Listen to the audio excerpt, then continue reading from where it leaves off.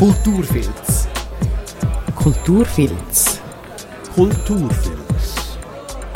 Kulturfilz. Kulturfilz ist ein Gespräch zwischen Kulturschaffenden. Der liebe Bayerler trifft seine Gäste in ihren Wohnungen, in ihren Ateliers, in ihren Büros und dann wird geredet. Heute ganz eine spezielle Sendung. Der Simon Jacobi, der Chefredakteur von Zürich, sitzt mir gegenüber und redet mit mir. Es ist die allerletzte Sendung Kulturfilz und wir haben uns entschieden, gell, Simon, dass das mal nicht ich die Fragen stelle, sondern dass ich ganz viele Fragen gestellt bekomme. Und darum freut es mich sehr, sind wir heute bei mir in meinem Atelier am Hottingenplatz. Schön bist du da. Danke für die Einladung zu dir heim. Eben, du hast gesagt, üblicherweise gehst du zu den Leuten heim und dann wird geschwätzt. Heute komme ich zu dir, aber ich bin trotzdem, ich bin Gast bei dir daheim im Wohnatelier, aber ich bin auch Gast in deiner Sendung. Es freut mich, dass ich der letzte Gast sein und dich da befragen. Du hast auch in deiner Einleitung gesagt, wie immer, es ist ein Gespräch zwischen den Kulturschaffenden. Ich bin ja überhaupt kein Kulturschaffender, ich bin ein Außenstehender. Jetzt schaust du durch die Decke und überlegst, ob das stimmt, aber ich sehe mich wirklich als Außenstehender. Bin überhaupt nicht daheim im Kulturfilz. Wieso glaubst du mir das nicht? Du tust das jetzt mit dem Blick ablesen, gell, dass ich dir das nicht glaube. Ja, ich glaube, es gibt ja so einen Begriff, oder der Kulturbegriff ist ja ein total schwieriger, aber das auch ein total interessanter. Also ich glaube, wenn wir ansetzen würden und sagen, Kultur schaffen ist alles, was ein künstlerisches Erzeugnis ist, dann glaube ich, ja, der Journalismus oder du als Journalist bist nicht im Kulturfilz drin oder du bist nicht Kulturschaffender. Ich glaube aber, wenn wir diesen Begriff noch ein bisschen weiterdenken und gerade wenn wir irgendwie auch gewisse Gäste anschauen, die ich in den letzten 3,5 Jahren interviewen durfte, wie zum Beispiel ein Naomi Biaduo, der viel eher von einer Gastronomie kommt oder einen Impact darauf hat, die westafrikanische Küche zurück oder überhaupt auf Zürich zu bringen, dann glaube ich schon auch, dass das so ein weiter gefasster Kulturbegriff ist, aber einer, der mich total interessiert, weil plötzlich sich Sachen anfangen zu verbinden oder gewisse Connections entstehen, wo ich wichtig finde, dass man sie auch in diesem Kulturschaffen lesen tut. Und von dem her gesehen würde ich schon den Journalismus auch als ein Denksystem sehen oder als ein Sortiersystem sehen in unserer Gesellschaft, das Kultur schaffen tut. Und darum bin ich gar nicht sicher. Aber könnte sein. Ich glaube, es geht dann immer so ein bisschen um Selbstverständnis vielleicht. Ich habe irgendwie immer gross gesagt, ich sage nicht Journalist, obwohl ich für euch jetzt 3,5 Jahre ganz klar journalistisch tätig warst. Genau. Ich glaube auch, es ist fest ein Selbstverständnis, das einen prägt, oder ja, was für eine Rolle das man einnimmt, oder was für ein, ja genau. Und wenn man etwas schafft, ich habe das Gefühl, ich als Journalist schaffe, ich schaffe kein Werk oder so, ich produziere Inhalt, aber ich gebe dort Sachen wieder oder Beobachtungen und versuche. Ja, ich merke jetzt gerade beim Schwätzen, das kann man sehr wohl auch als Kultur schaffen. Interpretieren, aber ich habe gemeint, ich bin ein Außenstehender im Sinne von, dass du dich, glaube ich, in anderen Bubbles ein bisschen bewegst in Zürich. Ich sehe dich nicht am irgendwie Preisverleihung vom Zürcher Journalistenpreis so, und umgekehrt siehst du mich eigentlich praktisch nicht an Vernissage oder weiss ich wo. Wieso nicht? Ja, gute Frage. Wieso nicht, Simon? Wieso sehe ich dich nicht an Vernissage oder an Theater? Ich stelle die Frage heute. Nein, es hat einen Moment gegeben, wo ich tatsächlich auch ein bisschen in die Welt eingetaucht bin. Das war, als ich angefangen habe, Kulturpublizistik zu studieren. Also Kulturjournalismus oder ZH. Ich hatte dort Berührungspunkte mit der, wie ich es von außen definieren mit der Kultur- und Kunstwelt. Und auch ein bisschen öfters an Vernissage herum. Und dort hat mich tatsächlich, dann, wo du gekommen bist, mit dieser Idee für den Kulturfilz-Podcast, dein Ansatz fasziniert, weil der hat mir recht oft gefehlt an der ZHDK und an dieser Bubble, wie ich sie wahrgenommen habe. Und zwar das Vermitteln oder das von außen nach außen zu kommunizieren und auch zu übersetzen. Wenn ich irgendwelche Ausstellungstexte gelesen habe, habe ich keine Ahnung gehabt, um was es eigentlich gehen soll. Bin mir aber auch nicht sicher gewesen, ob es überhaupt einen Ausstellungstext braucht oder wieso das nicht einfach für sich allein stehen kann. Extrem oft ist das Unsichtbare sichtbar gemacht worden. Das ist vielleicht ein abgelutschter Begriff. Aber es sind auch so Floskeln, wo ich immer das Gefühl habe, da steckt ein Haufen dahinter, aber irgendwie wird es total verfremdet und unkenntlich gemacht für Leute, die nicht in dieser Bubble sich bewegen. Und dann bist du mit dieser Idee, um genau eben raus kommunizieren und das zugänglich machen. Wie findest du, ist dir das gelungen in diesen 34 Folgen Kulturfilz? Ja, ich glaube, das ist mir gut gelungen. Nein. Um jetzt einfach mal völlig polemisch von Anfang an reinzufräsen.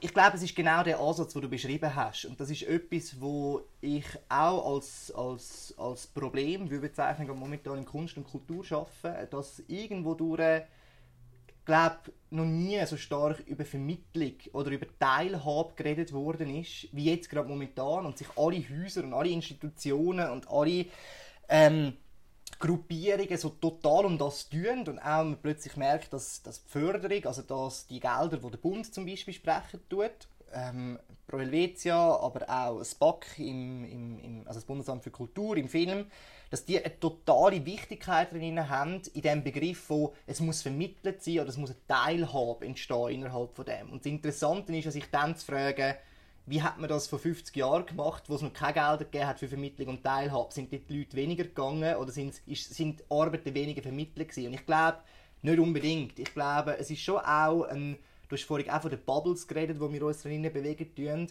Es ist schon auch immer stärker, für mich auf jeden Fall zu beobachten, dass wir uns in unserer Kunst- und Kultur-Bubble-Blase auch durchaus in einem akademischen Diskurs bewegen tun und durchaus natürlich auch auf Grundlage von einer Historizität von Kunst, also was ist schon gemacht worden in der Kunstgeschichte oder in der Theatergeschichte oder in der Tanzgeschichte, dann auch wieder gewissen Formen bedienen tun, wo du aber wie auch musst ein vertiefteres Wissen haben über Motiv oder über eben gewisse Programmatiken, die sich in den jeweiligen Sachen zeigen, damit du überhaupt die Möglichkeit hast, zum Verstehen oder zum Begreifen, was wird mir jetzt da überhaupt präsentiert. Und das ist, das kann durchaus ein Problem werden. Und dort rein, so ein Format zu machen, was mich unglaublich gefreut hat, dass ich jetzt die letzten 3,5 Jahre in Zürich unterwegs war und eben mein eigener Kulturfilz. Irgendwann sind es natürlich auch Leute gewesen, die ich nicht persönlich kennt habe, die mich aber interessiert haben, hat befragen oder hat abklopfen oder hat irgendwie einen Zugriff haben darauf, einfach Fragen zu stellen für 45 Minuten und durch das herauszufinden, was beschäftigt der Mensch oder was interessiert ihn oder wieso macht die Person, was sie macht, ist für mich eine totale Bereicherung gewesen und ich hoffe auch für die Zuhörerinnen und Zuhörer. Und ich glaube darum, und du hast vorhin gesagt, du stellst Fragen, nicht ich das mal. Ich tue ja viel lieber Fragen stellen als beantworten. Das wäre jetzt eher etwas, wenn ich dich zurückgefragt hätte und wie gesagt hätte, ich bin ja immer in dem reingesessen und nicht in dem aussen. Also ich bin ja bei dem Gespräch dabei gewesen. Vielleicht kannst du mir dann irgendwann mal sagen, ob mir das gelungen ist oder nicht. Ja, natürlich. Die Gegenfrage antizipiert, wenn ich dich frage, ob du denkst, dass dir das gelungen ist, dass du mich dann das zurückfragst, wie ich das einschätze. Ich glaube auch, dir ist es gelungen, ja. Natürlich gibt es ab und zu, oder hat es Gespräche gegeben, einen Teil von Gesprächen, wo wir extrem konzentriert müssen dabei bleiben, eben als quasi Außenstehende, um irgendwie es nachvollziehen. Aber es ist immer konkret gewesen, es sind immer Begriffe gewesen, die man eigentlich kennt. Also mit mir meine ich mich eben als zwar gebildete, aber nicht Kulturfilz mittendrin irgendwie so.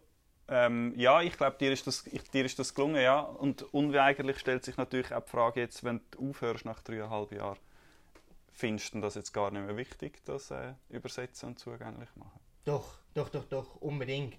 Gibt es neue Formen? Definitiv.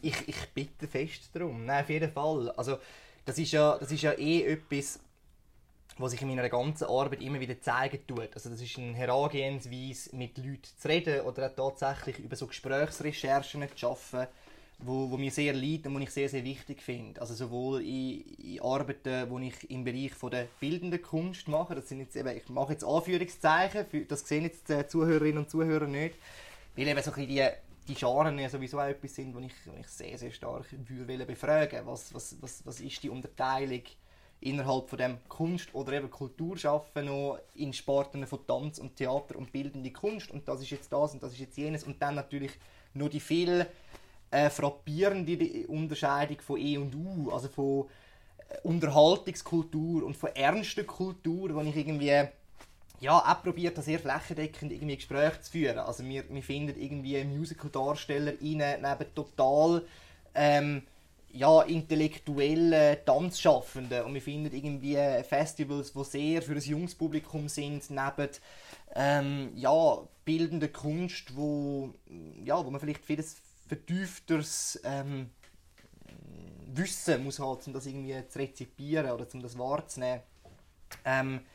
Das ist etwas, was mich sehr, sehr interessiert und ich glaube, das ist nicht etwas, das aufhört mit dem Kulturfilz, sondern wo jetzt in anderen Formen kann wieder passieren. Es wird im Herbst, Winter wird es einen neuen Podcast geben mit mir, ein kurzes Ding, das nur 5 Folgen ist, wo ich bei Sen rein und Zen bin. Das ist jetzt im Sommer, also du erlebst mich jetzt eigentlich gerade so zwischen dem ersten und zweiten und dritten Arbeitseinsatz bei Sen innen und Zen in 5 verschiedenen Kantonen in der Schweiz, wo ich arbeite, wo mich genau die gleichen Fragen interessieren wie im Kulturfeld. Was machst du? Warum machst du das? Und was interessiert dich daran? Und was steckt dort drin?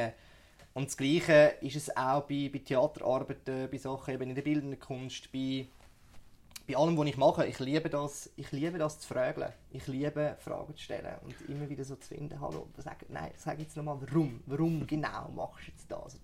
Und wie bist du vorgegangen?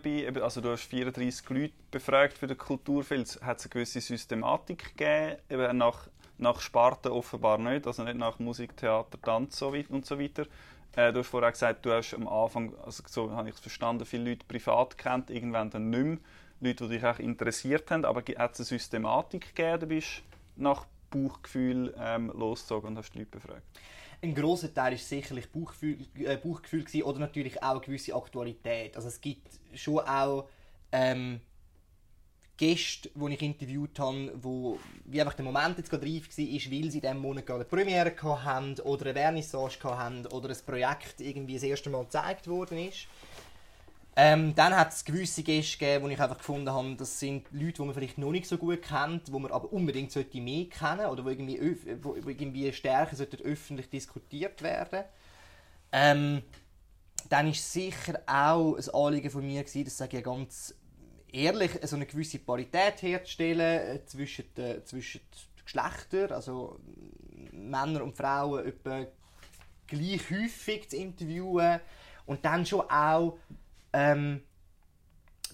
Sparten. Also wenn ich vorhin eben von dieser Kategorie rede, dann ist das vielleicht viel mehr für mein eigenes Arbeiten gedacht und vielleicht gar nicht etwas, wo ich so stark in Kulturfilz mitgenommen habe. Ich glaube, ganz viele Leute oder Zuhörerinnen und Zuhörer denken vielleicht auch noch in diesen Kategorien. Und das ist ja super. Ich glaube, das ist auch das, was uns helfen tut, uns irgendwie durch den Kulturfilz irgendwie durchzubewegen, zu wissen, das ist jetzt Theater und das ist jetzt das.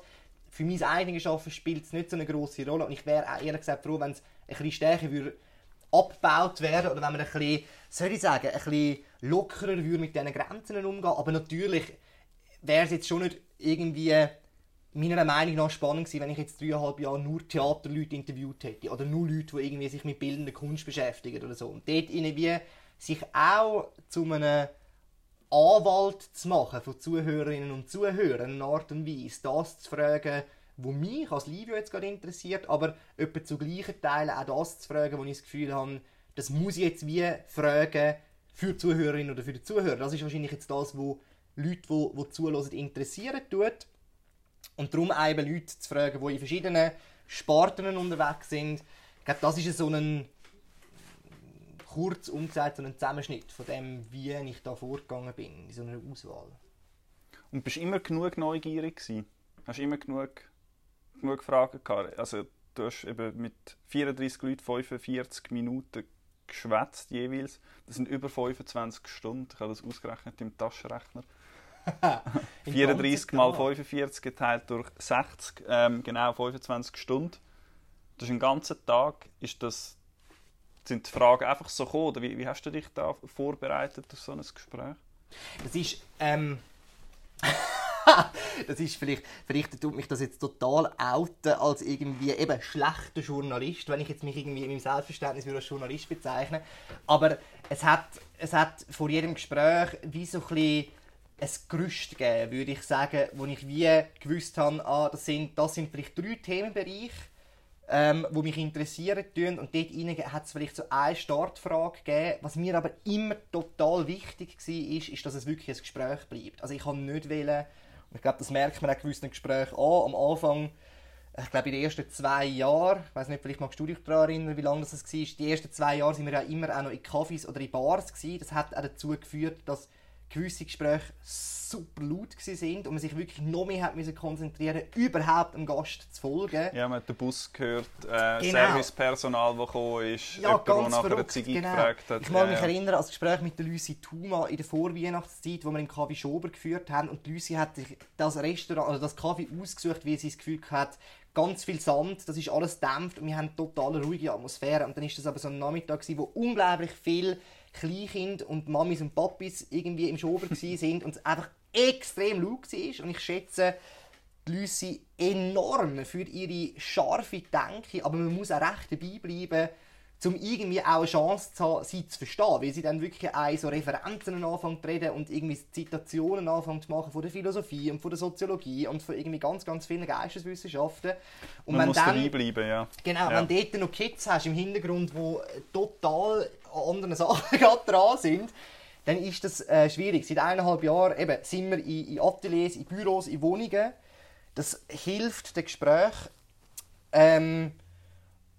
Ist aber auch immer etwas, wo soll das Gespräch bleiben, wo nicht eine Studioatmosphäre soll sein, wo eine Frage nach der anderen, und dann ist das super sexy geschnitten oder so, dass man eben die Äs und Ös und As, die ich jetzt auch gerade da mache, dass man die nicht mehr hört, sondern das soll wirklich ein Gespräch sein. Und von dem her sind gewisse Fragen aber ganz wenig an mich vorbereitet gewesen und ganz, ganz viel ist im Gespräch entstanden. Und da bist du darum am Anfang also eben nicht zu den Leuten heim oder an den Arbeitsplatz, sondern in ein Café, um dort eine Distanz zu schaffen, dass nicht du zu jemandem gehst, sondern dass ihr gemeinsam noch jemand hingeht und du das mehr ein Gespräch auf Augenhöhe habt? Oder warum hast du am Anfang in Cafés geschafft? Ich habe irgendwie immer so die romantische Vorstellung gehabt, dass sich vielleicht durch das für den Zuhörer oder für die Zuhörerin etwas produziert, wie du sitzt mit uns gerade an diesem Tisch. Das ist wirklich etwas, wo ich immer ein merkwürdig finde, und ich höre enorm viele Podcasts, ich liebe das Format. Aber wenn es so wirklich so eine putzte Studioatmosphäre ist, habe ich immer das Gefühl, ich sitze wie so vor so einem Raubtierkäfig, vor so einer Glasscheibe und schaue, erhasche so einen Blick rein. Und ich habe irgendwie mir vorgestellt, wenn man hört, dass da irgendwie eine Umgebung ist, wo man selber auch kennt, man ist in einem Kaffee unterwegs, man trinkt etwas miteinander, dass sich vielleicht dann für jemanden, der zuhört, tut, das wie auch so ein bisschen anfühlt, als hey, ich sitze jetzt gerade an diesem Tisch. Das Konzept hat man dann irgendwann über den Haufen rühren, weil es dann wirklich vielleicht eher abgelenkt hat, anstatt dass es irgendwie geholfen hat. Und dann ist das irgendwie dazugekommen, mit eben, dass ich Leute besuche bei ihnen daheim oder eben dort, wo sie arbeiten. Und das hat aber, glaube ich, nicht viel verändert am Gespräch selber oder an der Art und Weise, wie ich das Gespräch geführt habe. Vielleicht eben mehr etwas für die gelesen haben. Was hat sich sonst noch entwickelt für die gelesen haben? Vielleicht im Hintergrund etwas, was man nicht sieht oder nicht auf den ersten Blick merkt, wie zum Beispiel, dass vorher hast du erwähnt, bevor wir angefangen haben, dass dein Mikrofon jeweils weiter weg ist von deinem Maul, weder das vom Gast, weil du grundsätzlich eine lautere Stimme hast. Was hast du für Sachen gelernt jetzt in dieser Zeit, was Tontechnik oder was auch immer anbelangt? Leider im Fall wirklich nicht so viel, Simon. Ich muss es ganz ehrlich sagen. Nein, ich habe unglaublich herzige Feedbacks bekommen, jetzt auch gerade während der Corona-Zeit, mag ich mich erinnern. Also Gespräche, die ich zum Beispiel geführt habe mit der Thea Reifler und Philipp Bergmann oder mit dem Alex Kählin oder auch mit der Toatena, mit der Sängerin, die halt über Zoom stattgefunden haben. Das ist ja etwas gsi, wo man technisch total gut lösen können. Und das ist mir auch bewusst, dass man das mega gut lösen kann. Wenn beide auf ihrer Seite aufnehmen, kann man das nachher so zusammenschneiden, dass man überhaupt nicht mehr hört, dass jetzt das Gespräch über über das Medium Laptop irgendwie stattgefunden hat.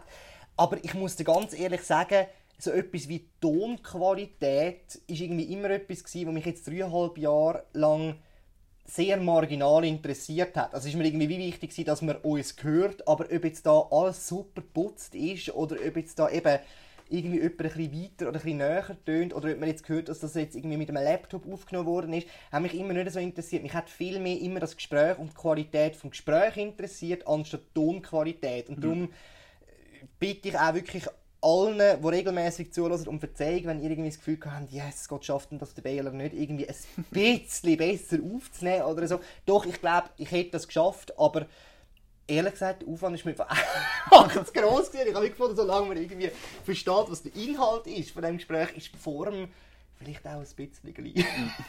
Also du hast gar nichts dann gross gemacht mit den Aufnahmen. Also wir sitzen jetzt da, wir haben beide das Mikrofon angesteckt, das geht in so einen Doppelstecker und dann ins iPhone rein.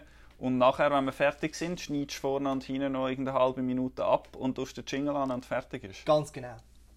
Nichts drüber rein, lauter, leislicher, das ist es. Super das simpel. Ist es. Und das muss irgendwie wie lange... Ich habe irgendwie gefunden... Das langt auch. Ich finde es auch interessant zum Erzählen, also auch zum irgendwie checken oder vielleicht auch eine Hürde abbauen für andere, die sich mal überlegt haben, Podcast machen. Also das Technische ist, wenn man zufrieden ist mit dieser Qualität, was ich zum Beispiel bin und du ja auch, wenn man zufrieden ist mit dieser Qualität, dann ist es sehr simpel. Ganz genau.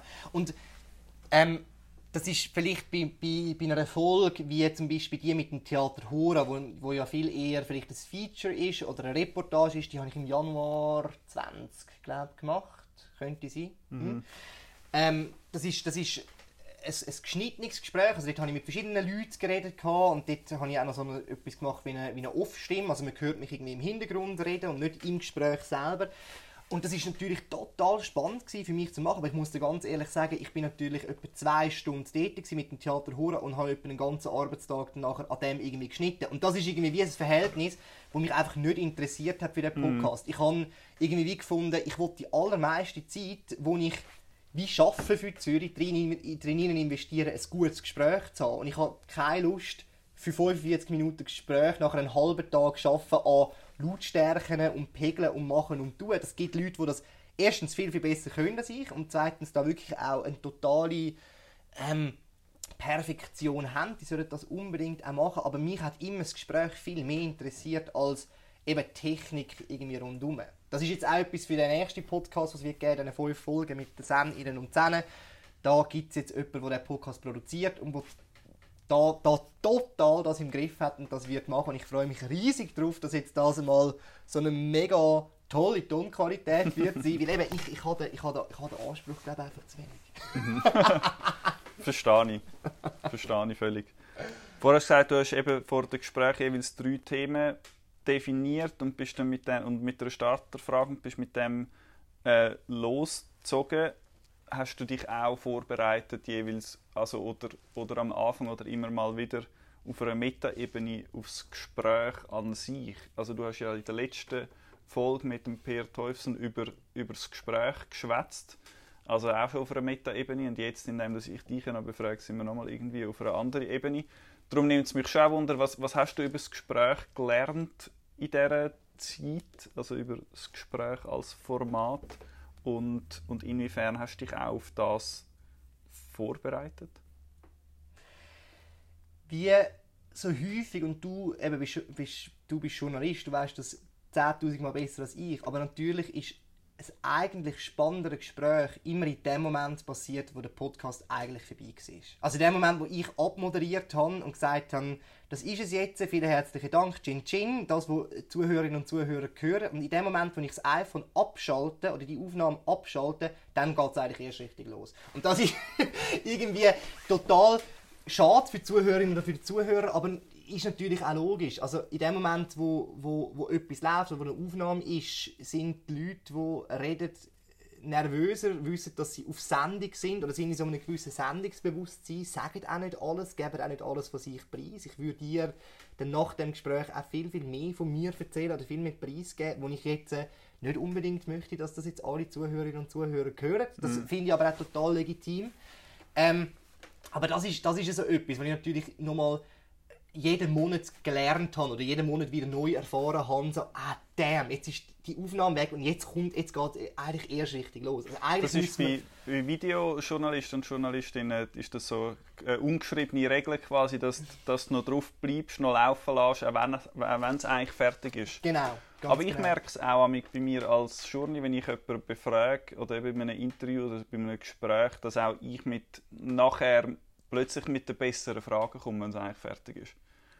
Und ich überlege mir das auch im Voraus ab und zu, was könnte das sein, was dann nachher kommt, komme aber nicht drauf und dann stellt man ab, das Gespräch ist fertig und dann kommen irgendwie ganz neue Sachen mir in den Sinn, die ich noch diskutieren will und eben von der anderen Person vom Gegenüber dann auch, wie du jetzt gesagt hast. Ich beobachte das aber auch zum Beispiel bei Podiumsdiskussionen oder so, dass das Spannende nicht dann irgendwie auf der Bühne stattfindet mit den Experten und den Expertinnen, sondern meistens wird es interessant, was nachher stattfindet.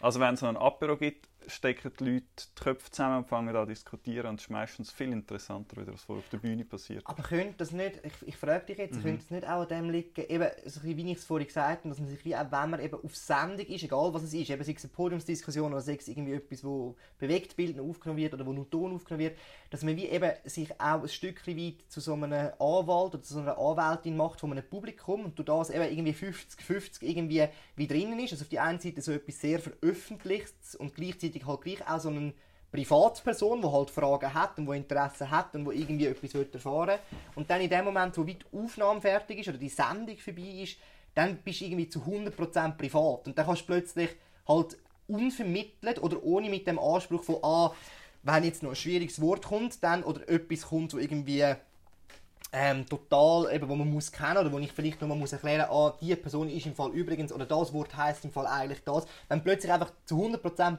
privat kannst du mit einer Person reden, dass dann irgendwie, ja, wie auch ein echteres, ein unverstelltes oder ein unvermittelteres Gespräch dann irgendwie stattfindet. Das ist etwas, was ich bei mir beobachte. Aber ich weiss definitiv. Nicht, ja, ich nehme es genau gleich wahr. Ich glaube auch nachher, es lauert keine Gefahr mehr.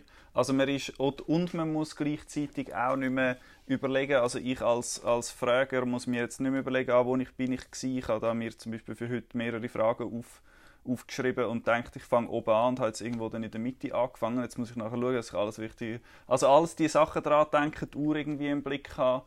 Und sobald wir fertig sind, fällt das ja weg. Ich muss mich nicht noch auf andere Sachen konzentrieren, muss auch nicht denken, es muss eben spannend bleiben oder so. Genau. Und plötzlich ist nur noch das Gespräch da, wo aber gar nichts mehr muss. Also es ist sehr viel ein freierer Raum, wenn man abgestellt hat. Ganz genau. Wir können noch weiter schwätzen, aber wenn wir nachher keine Lust mehr haben, können wir einfach wortlos gehen. Ganz genau. Tschüss. Und ich glaube, es liegt aber schon auch daran, dass du natürlich intern immer so eine gewisse Dramaturgie im Kopf hast, also einen gewissen Ablauf, wohin muss ich dann am Schluss irgendwie kommen. Das ist jetzt etwas, wo ich total lernen eben mit in diesen Gesprächen oder in dem kommenden Podcast mit den Seninnen und Senen. Dort bin ich auf dieser Alp und arbeite dort. Dort bin ich eigentlich mache ich mich zu einem Mitarbeiter von den jeweiligen Leuten, die dort arbeiten und habe einfach immer mal wieder so ein Mikrofon dabei. Dort muss ich aber null an irgendeine Dramaturgie denken, sondern ich frage in dem Moment einfach gerade das, was irgendwie muss gefragt werden, wenn wir am Arbeiten sind. Dann kommt mir irgendwie noch das in den Sinn. Dann möchte ich wissen, wieso bist du eigentlich auf dieser Alp, wie bist du dazu gekommen. Und ich sammle eigentlich zuerst ganz viel Material und so etwas wie Dramaturgie oder wie erzählen wir jetzt 20 Minuten Podcast, kommt dann erst im Nachhinein. Und das ist schon etwas, was ich merke, ist viel entspannender. Anstatt wenn ich wie weiss, ich habe jetzt die Person vis-à-vis von mir, 45 Minuten, das ist der Kulturfilz. Dann dazwischen, alle Viertelstunde, muss ich irgendwo einen Absetzer machen, damit irgendwie Zuhörerinnen und Zuhörer noch gemeint sind. Und dann am Schluss muss es irgendwie wie so eine Konklusion geben. Oder irgendwo muss es wie abgeschlossen sein, so ein Gespräch. Oder es muss sich wenigstens so anfühlen, als wäre es abgeschlossen. Finde ich auch total interessant, aber ist etwas, was ich jetzt gerade total merke, wie das auch so auf anderen Bahnen passieren kann. Ja, ich glaube, ja. Dort hast du natürlich dann, also das ist quasi so das Live, mehr oder weniger das Live, also wir sind ja jetzt nicht live, also die Leute, die jetzt zuhören, die hören das deutlich später, aber durch das, dass es ungeschnitten ist, ist es quasi live und man muss das alles immer mitdenken. Ich habe zum Beispiel auch von wegen live oder nicht, gedacht, ich könnte dich auch noch fragen, wie wie es läuft jetzt für dich mit der Fußball-EM und so. Und wir nehmen das jetzt vor dem Finale auf und du bist grosser Italien-Fan. Aber wenn wir jetzt darüber schwätzen, die Leute, die das hören, die hören das nach dem Fußball, nach der Fußball-EM. Das sind auch so, das muss man ja an alles irgendwie mitdenken und ständig das Gefühl haben, okay, es kommt irgendwie 2-3 Wochen raus. Ja, also so die Aktualität ist natürlich ein bisschen schwierig. Aber ich nehme an, du gehst hupen am Sonntag. Selbstverständlich. Selbstverständlich. Also, sie werden gewinnen.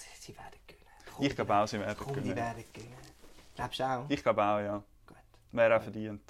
Ja, sehr schön. Sehr schön. Nein, du sagst es sicher.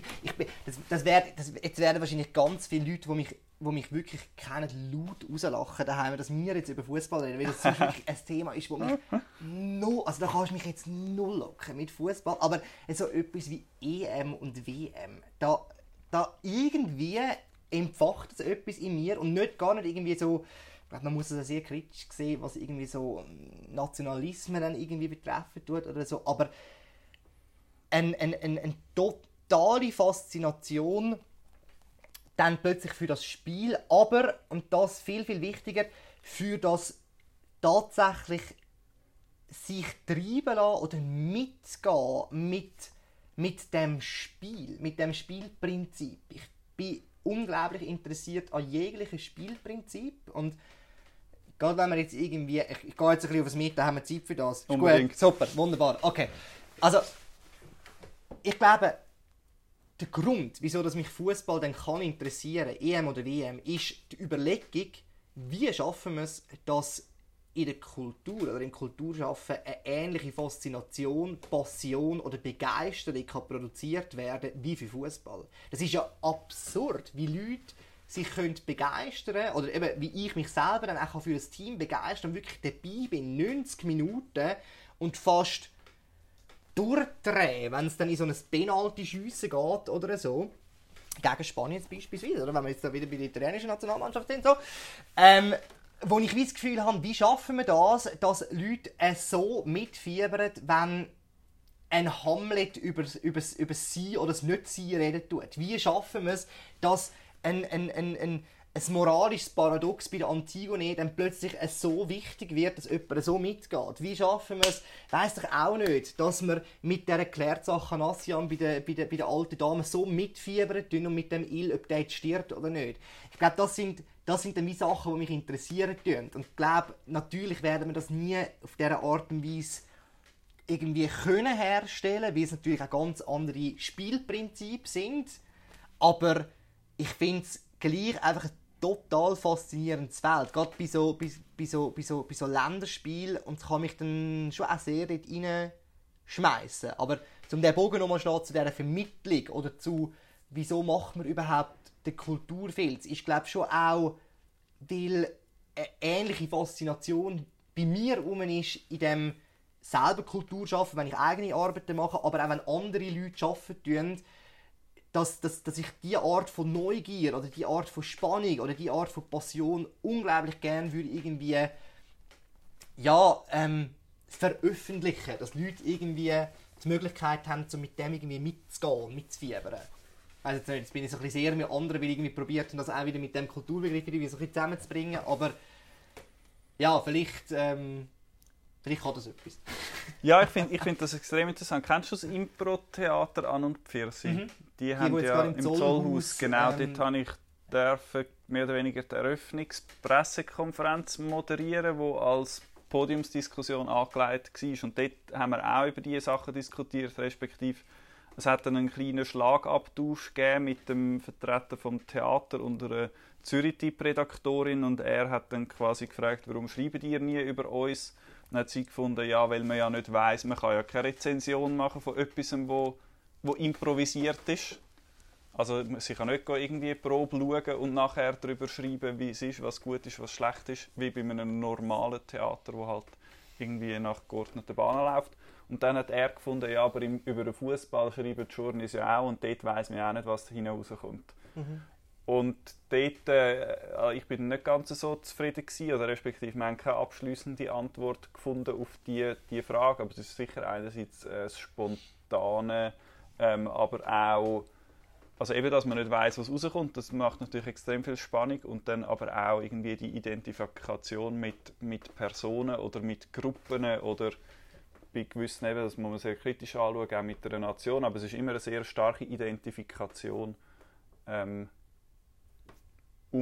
man dort irgendwie so kann dabei bleiben kann. Aber ich glaube jetzt, wir schweifen ein bisschen ab, ich finde es zwar extrem interessant, vielleicht wenn wir nachher weiter schwätzen. Ich habe 15 Sachen, die ich jetzt dazu sagen müsste. Nein, ist gut, das ist super. Es tut mir leid, wir sind ja eigentlich da, um über das Gespräch zu schwätzen und nicht über die Fußball-EM, weil wenn die Leute das hören, ist die Fußball-EM schon lange vorbei. Ich hätte natürlich über den Kulturjournalismus anfangen zu reden. Okay. Ich glaube, Theater wird natürlich auch viel weniger stark rezensiert als noch vor 20 Jahren. Es gibt ja so etwas wie Theaterkritik, gibt es ja schon fast nicht mehr. Ja. Also, vielleicht noch knapp an einem Neumarkt oder an einem Schauspielhaus in der Stadt Zürich, aber über alle anderen Sachen liest du ja gar nicht mehr. Das würde niemals mehr, also die Budgets gibt es ja gar nicht mehr, dass man irgendeinen Journalist, irgendeine Journalistin könnte irgendwie an Premieren schicken und dann wirklich... Das ist ein grosses Problem, ja. Total, ja. total. Und es ist natürlich, also im Kulturbereich spürt man es fast am heftigsten, oder dort wird es dramatisch eingespart.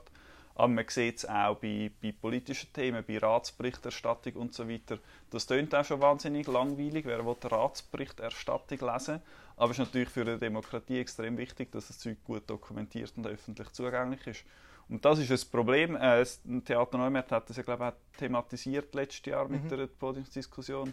Stell dir vor, es ist Kultur und keiner geht hin, so in dem Stil. Und ich glaube auch, also ich glaube, die Stiftungen oder die Ermöglicher von Kultur müssen sich auch die Frage stellen, wie bringt man das an die Leute. Und es gibt dort, glaube ich, langsam aber sicher ein Umdenken, dass Stiftungen auch anfangen, sich für Kulturjournalismus interessieren, weil du brauchst eine Öffentlichkeit, du brauchst eine Debatte, sonst bringt es irgendwie nichts. Du nickst da sehr zustimmend. Ich glaube, wir haben da jetzt wieder so einen gemeinsamen Rang gefunden und kommen zurück aufs Gespräch, weil abgebogen sind wir nämlich dort, was hast du gelernt über das Gespräch? Und du hast gesagt, eben das Spannendste dann stattfindet, wenn das Mikrofon abgestellt ist. Was hast du sonst noch? Gibt es noch mal irgendetwas, was du so mitnimmst? Du musst jetzt auch nicht zwingend eine Antwort finden, wenn du gerade keine hast, aber falls würde mich das schon auch noch interessieren. Unglaublich viel. Ich glaube, es ist vielleicht nicht etwas, was so programmatisch, wo ich jetzt gerade noch nicht so programmatisch irgendwie greifen, aber natürlich jedem einzelnen Gespräch oder jeder einzelnen Begegnung wieder Neues und Aufregendes und Interessantes. Ich glaube, es ist ja immer nochmal so eine auch nochmal ein bisschen grösserer Exkurs, aber die letzte Frage war ja immer die unterste Schublade im Kulturfeld. Also eine These, die ich in den Raum hineingestellt habe und die nachher die Personen können bestätigen oder entkräften. Und das ist etwas, was ich wirklich nie gewusst habe im Vorhinein. Das ist nie etwas, was ich aufgeschrieben habe, sondern habe ich mir immer im Gespräch auch wieder so müssen überlegen, okay, und mit welcher Provokation, in Anführungszeichen, gehst du jetzt am Schluss von dem Gespräch wie nochmal rein? Also wo probierst du jetzt nochmal dein Gegenüber wie zu packen? Und das ist immer, gerade wenn du irgendwie vorhin auch von dieser Gefahr geredet hast von einem Gespräch, immer enorm interessant gewesen, herauszufinden, verwünsche ich dich jetzt gerade mit dem oder nicht? Ist es etwas, was mir jetzt wirklich bestätigen tust oder entkräften tust? Das war total spannend gewesen, sich die unterste Schublade währenddessen so zu überlegen und wie herauszufinden, wie reagierst du jetzt auf das gegenüber. Und dort bist du oft überrascht worden?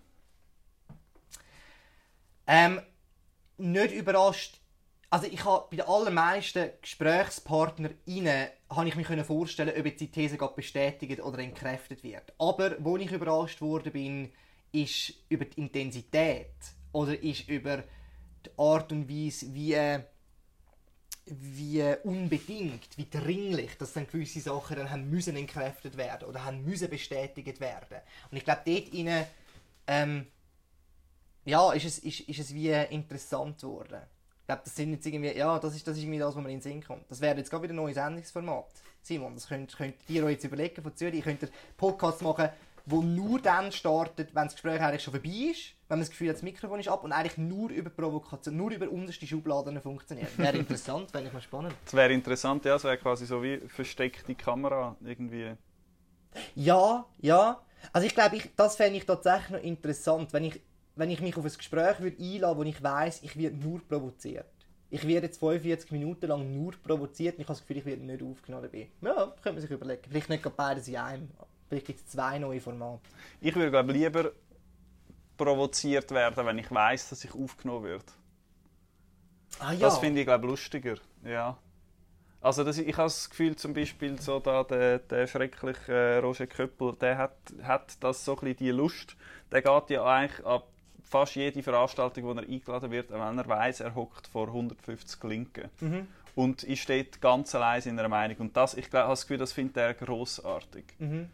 Und ich fände das eben auch noch spannend, aber nur wenn ich wüsste, dass es vor einem Publikum ist. Wenn ich nicht weiss, dass ich aufgenommen werde und von jemandem 45 Minuten provoziert wird, Ja. dann würde ich mich, glaube ich, nachher recht verarscht fühlen. Also dann kommt, glaube ich, die Provokation völlig an. Ja. Ja, wir gehen da konzeptionell noch ein bisschen mehr dahinter. Ja. Das war jetzt ein bisschen sehr aus dem Ärmel geschossen. Aber oder man muss einfach nachher irgendetwas parat haben, um die Leute zu besänftigen.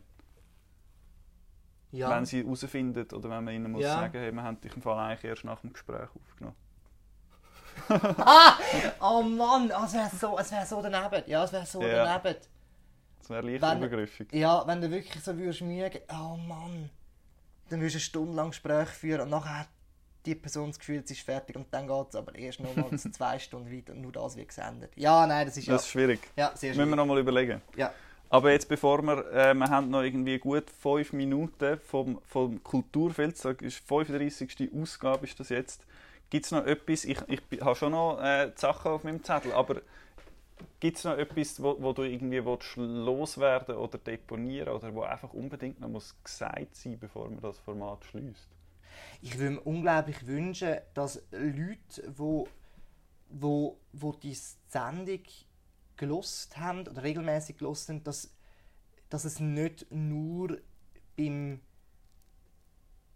Rezipieren vom Reden über Kunst oder Kultur verhaftet bleibt, sondern dass je nachdem gewisse Gespräche dazu geführt haben, dass man sich mit gewissen Künstlerinnen und Künstlern auseinandergesetzt hat, dass man an Vernissage gegangen ist, dass man sich Theaterpremieren angeschaut hat, dass vielleicht ein Zugang erleichtert worden ist, dass man Lust und Hunger und Leidenschaft bekommen hat, um sich Sachen anzuschauen, dass man neugierig geworden oder geblieben ist. Ich glaube, das wäre irgendwie der Wunsch. Und das wäre auch mein Plädoyer am Schluss von so einem Format, das ich jetzt die letzten 3,5 Jahre machen durfte, neugierig zu bleiben, hungrig zu bleiben auf irgendwie das, wo wartet. Hungrig zu bleiben auf was einem so begegnet. Das klingt schön. Das wäre eigentlich schon ein schönes Schlusswort, aber wir sind noch nicht ganz am Schluss. Ich möchte aber gerne auf den Raum zu sprechen kommen, wo wir da sind. Eigentlich wollte ich mit dem anfangen, aber irgendwie sind wir komplett an einem anderen Ort irgendwie in das Gespräch eingestiegen. Also wir sind da in deinem Wohnatelier im obersten Stock an einem Haus beim Hottinger Platz und eben du wohnst und schaffst da. Wie hast du die Pandemiezeit überlebt? Ist dir nicht die Decke auf den Kopf gefallen? Ja, du siehst es, das ist jetzt wirklich noch schwierig für Zuhörerinnen und Zuhörer. Wo wir jetzt gerade sind, das ist ein unglaublich grosser Raum. Also ich habe das grosse Glück, in dieser Stadt Zürich zu wohnen und Platz zu haben tatsächlich. Ich habe 2 grosse Räume, in einem arbeite ich, in einem wohne ich. Und die sind wirklich sehr, sehr gross. Ja, es ist viel Platz, aber gleich, ich meine, wenn dann in diesen Lockdowns da rein, also mir wäre es vielleicht, ich kann es mir jetzt nicht genau vorstellen, mir wäre es wahrscheinlich so gegangen, dass man es irgendwann zu eng geworden wäre durch das. Das ist mir die auch passiert, wo ich habe weniger Platz und es ist mir natürlich auch passiert.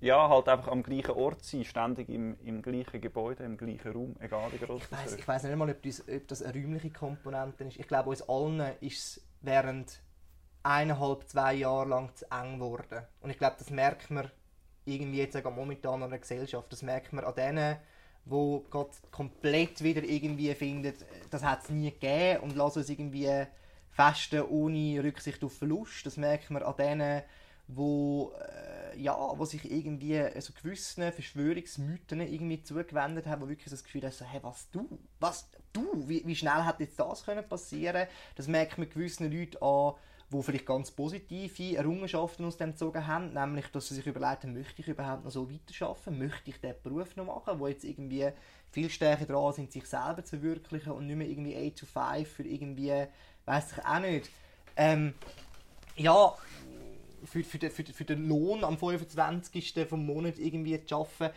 Also ich glaube, uns allen ist es auf eine Art und Weise zu eng geworden. Wir haben recht auf die Tube von der Gesellschaft gedrückt und haben den Inhalt irgendwie gesehen. Also es ist der Inhalt von dem, was in dieser Tube drin steckt, ist irgendwie recht vorgekommen, weil es eben eng geworden ist, weil wir irgendwie Druck hatten und gewisse Sachen, glaube ich, sind sehr, sehr positiv und gewisse sind sehr, sehr negativ und da werden wir jetzt wahrscheinlich, hoffentlich, eben Daumen drücken, dass es jetzt wirklich vorbei ist, werden wir jetzt natürlich müssen irgendwie Aufraumarbeit leisten. Was auch immer das heisst. Also wir werden uns müssen mit dem auseinandersetzen, wie gehen wir jetzt mit dem weiter, wie gehen wir nach der Pandemie weiter und wo gibt es Sachen irgendwie zu flicken und wo gibt es irgendwie Gräben wieder irgendwie zuzuschütten und wie kommen wir irgendwie wieder ein bisschen näher zueinander. So. Du bist ja vor der Pandemie schon sehr ein umtriebiger Künstlermensch gewesen und wahrscheinlich nachher wird das immer noch so sein. Währenddem ist das auch so gewesen. Du hast zum können Subventionen freigeben für andere Kunstschaffende mehr oder weniger. Du hast 100 Personen gesucht, die dich direkt finanziell unterstützen. Du hast die auch aufgelistet auf deiner Webseite. Wie ist die Aktion angekommen? Hat das funktioniert? Du sprichst da One of 100 an, genau. Das Projekt, das ich während Corona lanciert habe. Das ist im Fall, ja, das hat wunderbar funktioniert und ich bin total dankbar. Das liegt aber wirklich auch vor allem daran, dass glaube ich, in meiner künstlerischen Arbeit oder auch in meinem Leben, dass es total wichtig ist, sich eben konsequent immer wieder aus dieser Blase oder aus dieser Bubble rauszubewegen. Und wie zu sagen, mein Freundeskreis oder Leute, die mich irgendwie begleitet, sind total heterogen. Und das freut mich wirklich riesig. Das brauche ich auch mega. Es wäre gar nichts für mich, einen Freundeskreis zu haben, der nur aus Künstlerinnen und Künstlern besteht.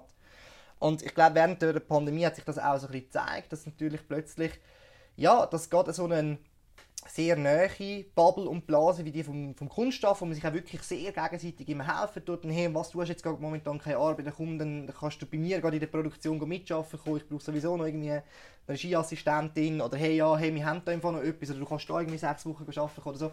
Das hat dann natürlich alles wie nicht mehr funktioniert. Und plötzlich ist dann die grosse Frage auch gewesen, wie tun wir irgendwie diesen Leuten, die irgendwie in diesem Kunst-Kulturschaffen tätig sind, als Gesellschaft helfen. Und da hat es nachher von der Gemeinde, vom Kanton, vom Bund, hat es Subventionen gegeben, die man anfordern konnte. Und ich habe das tatsächlich nicht in Anspruch nehmen für mich, auch unter anderem, weil ich nur mir selber verpflichtet bin. Also das ist irgendwie, ich habe nicht noch Kinder im Hintergrund oder eine Familie, die ernährt werden müssen. Ich muss irgendwie wie nur mich durchbringen, was ein unglaublicher Luxus ist. Wo dann plötzlich die Idee wie ein bisschen aufgekommen ist, zu sagen, hey, wenn ich 100 Leute finde, die bereit sind, jeden Monat 20 Stutz für meine Arbeit oder für das, was ich irgendwie wie produziere, zu sprechen, dann brauche ich wie die Subventionen nicht. Ich habe aber das auch an ein Versprechen geknüpft. Und wie gesagt, in dem Moment, wo ich das wie habe, verzichte ich auf 50% von meinem Lohn, den ich in Institutionen bekomme. Und dieser Lohn kommt dann wie wieder anderen Kunstschaffenden zugute, die an Projekten involviert sind. Also das kann man sich wirklich ganz, ganz praktisch vorstellen, dass wir in einem Projekt haben können, eine Kostümbildnerin anstellen, weil ich auf 50% verzichtet habe. In einem anderen Projekt haben wir können mit einem Musiker zusammenarbeiten, weil ich auf 50% verzichtet habe. Und so haben die Leute, die zu diesen One of 100 gehören, glaube ganz, ganz konkret können das Kunst-Kulturschaffen unterstützen, was wir da sowieso alle mit unseren Steuern machen. Also die haben auf eine Art und Weise können ihre Steuern steuern, wenn man so will. Und auf der anderen Seite hat du das die Subventionenentlastung erfahren, aber auch gewisse Kunst-Kulturschaffende, die nicht arbeiten können, haben Jobs bekommen in dieser Zeit. Das war jetzt wie so ein bisschen die Überlegung von One of 100. Super. Das sagst jetzt du, ja, das ist... Das sage ich so, ich habe das von Anfang an super gefunden. Schön, wenn das ja. Ich muss aber auch sagen, ich bin wirklich auch total gerührt gewesen und empfinde das als sehr, sehr, sehr grosses Geschenk, dass da so viele Leute sich wirklich haben können identifizieren mit so einem Projekt und mich jetzt wirklich monetär unterstützen tun. Das ist eigentlich etwas, was ich auch zuerst mit engen Freunden recht diskutiert habe und gefragt, hey, kann ich das machen? Kann ich jetzt einfach irgendwie während Corona irgendwie so fast so ein bisschen nach Almosen bitten? Oder kann ich jetzt irgendwie so ein bisschen die hohle Hand machen? Und bin aber da irgendwie von vielen Leuten sehr bestärkt worden und das hat sich sehr, sehr schön produziert, so ein Projekt oder ja, so eine Aktion, sage ich jetzt mal, und ja, ist irgendwie super gewesen. Genau. Jetzt, bevor wir angefangen haben, hast du gesagt, du bist nervös und aufgeregt, viel mehr wieder, wenn du Fragen gestellt hast jeweils. Und dann habe ich gefunden, ich mache mir mehr Sorgen, dass wir... Hat dir gesagt, nein, du musst nicht nervös sein, es wird ein ganz normales Gespräch. Und dann gesagt, ich mache mir mehr Sorgen, dass wir nicht die 45 Minuten füllen. Dann hast du gesagt, nein, mach dir keine Sorgen, ich fülle dir die 45 Minuten schon. Und ich glaube, also ja, du hast die 45 Minuten gefüllt. Wir haben die gefüllt, problemlos. Ich bin nicht mal durchgekommen mit meinen Fragen. Ich glaube aber, deine Nervosität hat sich auch bald geleitet, oder? Ja. Von dem her ja, auf jeden Fall. Kann man das als Erfolg verbuchen? Absolut. Ich glaube, das habe ich auch gesagt im zweitletzten Gespräch, also im letzten Kulturfilz mit dem Per Teufsen, dass das natürlich schon auch nochmal eine andere Herausforderung ist, wenn du eben auf so ein Meta gehst, von, wir reden jetzt gerade über das gute Gespräch und er als der, den ich jetzt gerade eingeladen habe, als der irgendwie die guten Gespräche führt, kann mich kontrollieren, indem wie ich das Gespräch führe. Da ist wieder etwas Ähnliches. Oder ich fühle mich im Kulturfilz viel wohler in der Position, um zu sagen, ich habe jetzt mir jemanden eingeladen und darf Fragen stellen, anstatt Fragen beantworten. Darum, ja, es ist eine Nervosität rum gewesen, aber wie immer, wenn ich mit dir rede, Simon, es ist einfach schön. Es ist wahnsinnig schön und man fühlt sich wohl. Aber eben, wie du sagst, die Zeit verfliegt natürlich auch immer schnell. Wir haben noch über kein einziges Projekt von mir geredet, wir haben noch nicht über Zürich geredet, wir hätten noch mal können, ja, über so viele Sachen reden. Das machen wir jetzt. eine neue Podcast-Serie lancieren, um über diese Sachen noch können. Oder noch besser, das findet jetzt eben genau statt, wenn wir das Mikrofon abmachen. Genau. Das ist jetzt eben das Geheimnis, das nur wir zwei nachher teilen, was wir mit abgeschaltetem Mikrofon nochmal besprochen haben. Super. Livio, ganz herzlichen Dank für das Gespräch und einen viel grösseren Dank für die 34 oder mit der 35 Folgen Kulturfilz. Es war mir eine Ehre, das zu publizieren auf zürich.ch. Und ich bin sicher, unsere Wege kreuzen uns wieder und ich würde mir wünschen, dass auch deine Wege und die Wege von zürich.ch sich wieder kreuzen und wir dich als Kulturjournalist dürfen halten. Vielen Dank. Das ist eine totale Auszeichnung. Das ist jetzt wirklich fast so wie so ein Ehrenbürgertum, das du mir übergeben hast, dass du mich als Journalist bezeichnet hast. Ich nehme das sehr gerne an. Vielen, vielen Dank dir, Simon. Merci Danke dir.